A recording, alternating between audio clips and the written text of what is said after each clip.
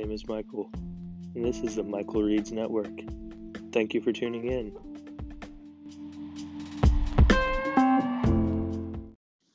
Today, we will continue our series, Reading the Bible. Genesis 21, the birth of Isaac. The Lord visited Sarah as he had said, and the Lord did to Sarah as he had promised. And Sarah conceived and bore Abraham a son in his old age, at the time of which God had spoken to him. Abraham called the name of his son who was born to him, whom Sarah bore him, Isaac. And Abraham circumcised his son Isaac when he was 8 days old, as God had commanded him. Abraham was 100 years old when his son Isaac was born to him. And Sarah said, God has made laughter for me. Everyone who hears will laugh over me.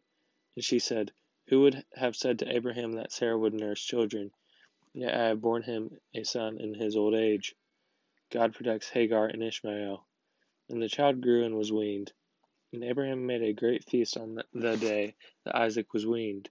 But Sarah saw the son of Hagar the Egyptian, whom she had borne to Abraham, laughing.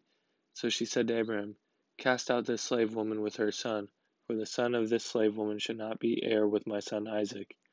And the thing was very displeasing to Abraham on account of his son. But God said to Abraham, Do not be displeased because of the boy and because of your slave woman. Whatever Sarah says to you, do as she tells you, for through Isaac shall your offspring be named. And I will make a nation of the son of the slave woman also, because he is your offspring. So Abraham rose early in the morning and took bread and a skin of water, and gave it to Hagar, putting it on her shoulder, along with the children, and sent her away. And she departed and wandered into the wilderness of Beersheba. When the water in the skin was gone, she put the child under one of the bushes. Then she went and sat down opposite of him, a good way off, about the distance of a bowshot, for she said, Let me not look on the death of the child. And as she sat opposite of him, she lifted up her voice and wept. And God heard the voice of the boy. And the angel of God called to Hagar from heaven and said to her, What troubles you, Hagar? Fear not, for God has heard the voice of the boy where he is. Up, lift up the boy, and hold him fast with your hand, for I will make him into a great nation.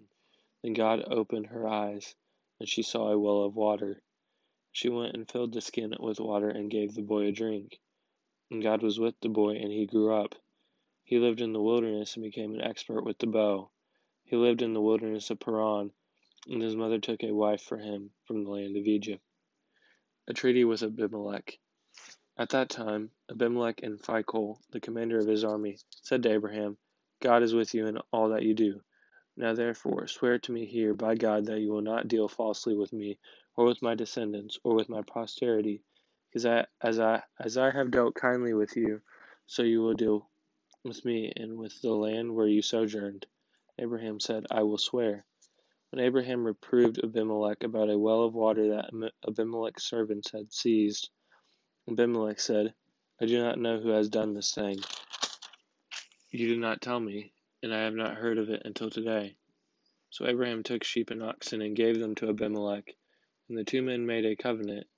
Abraham set 7 ewe lambs of the flock apart.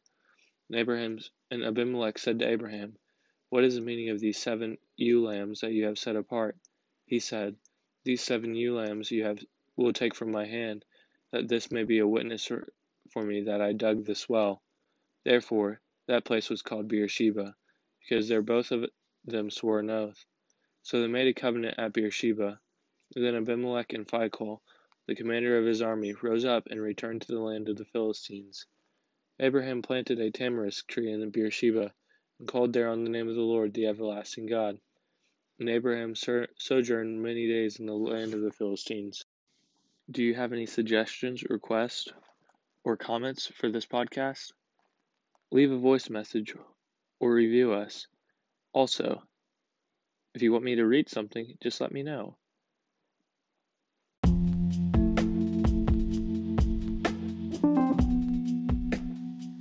Thank you for listening to today's edition of Michael Reads. Come back tomorrow.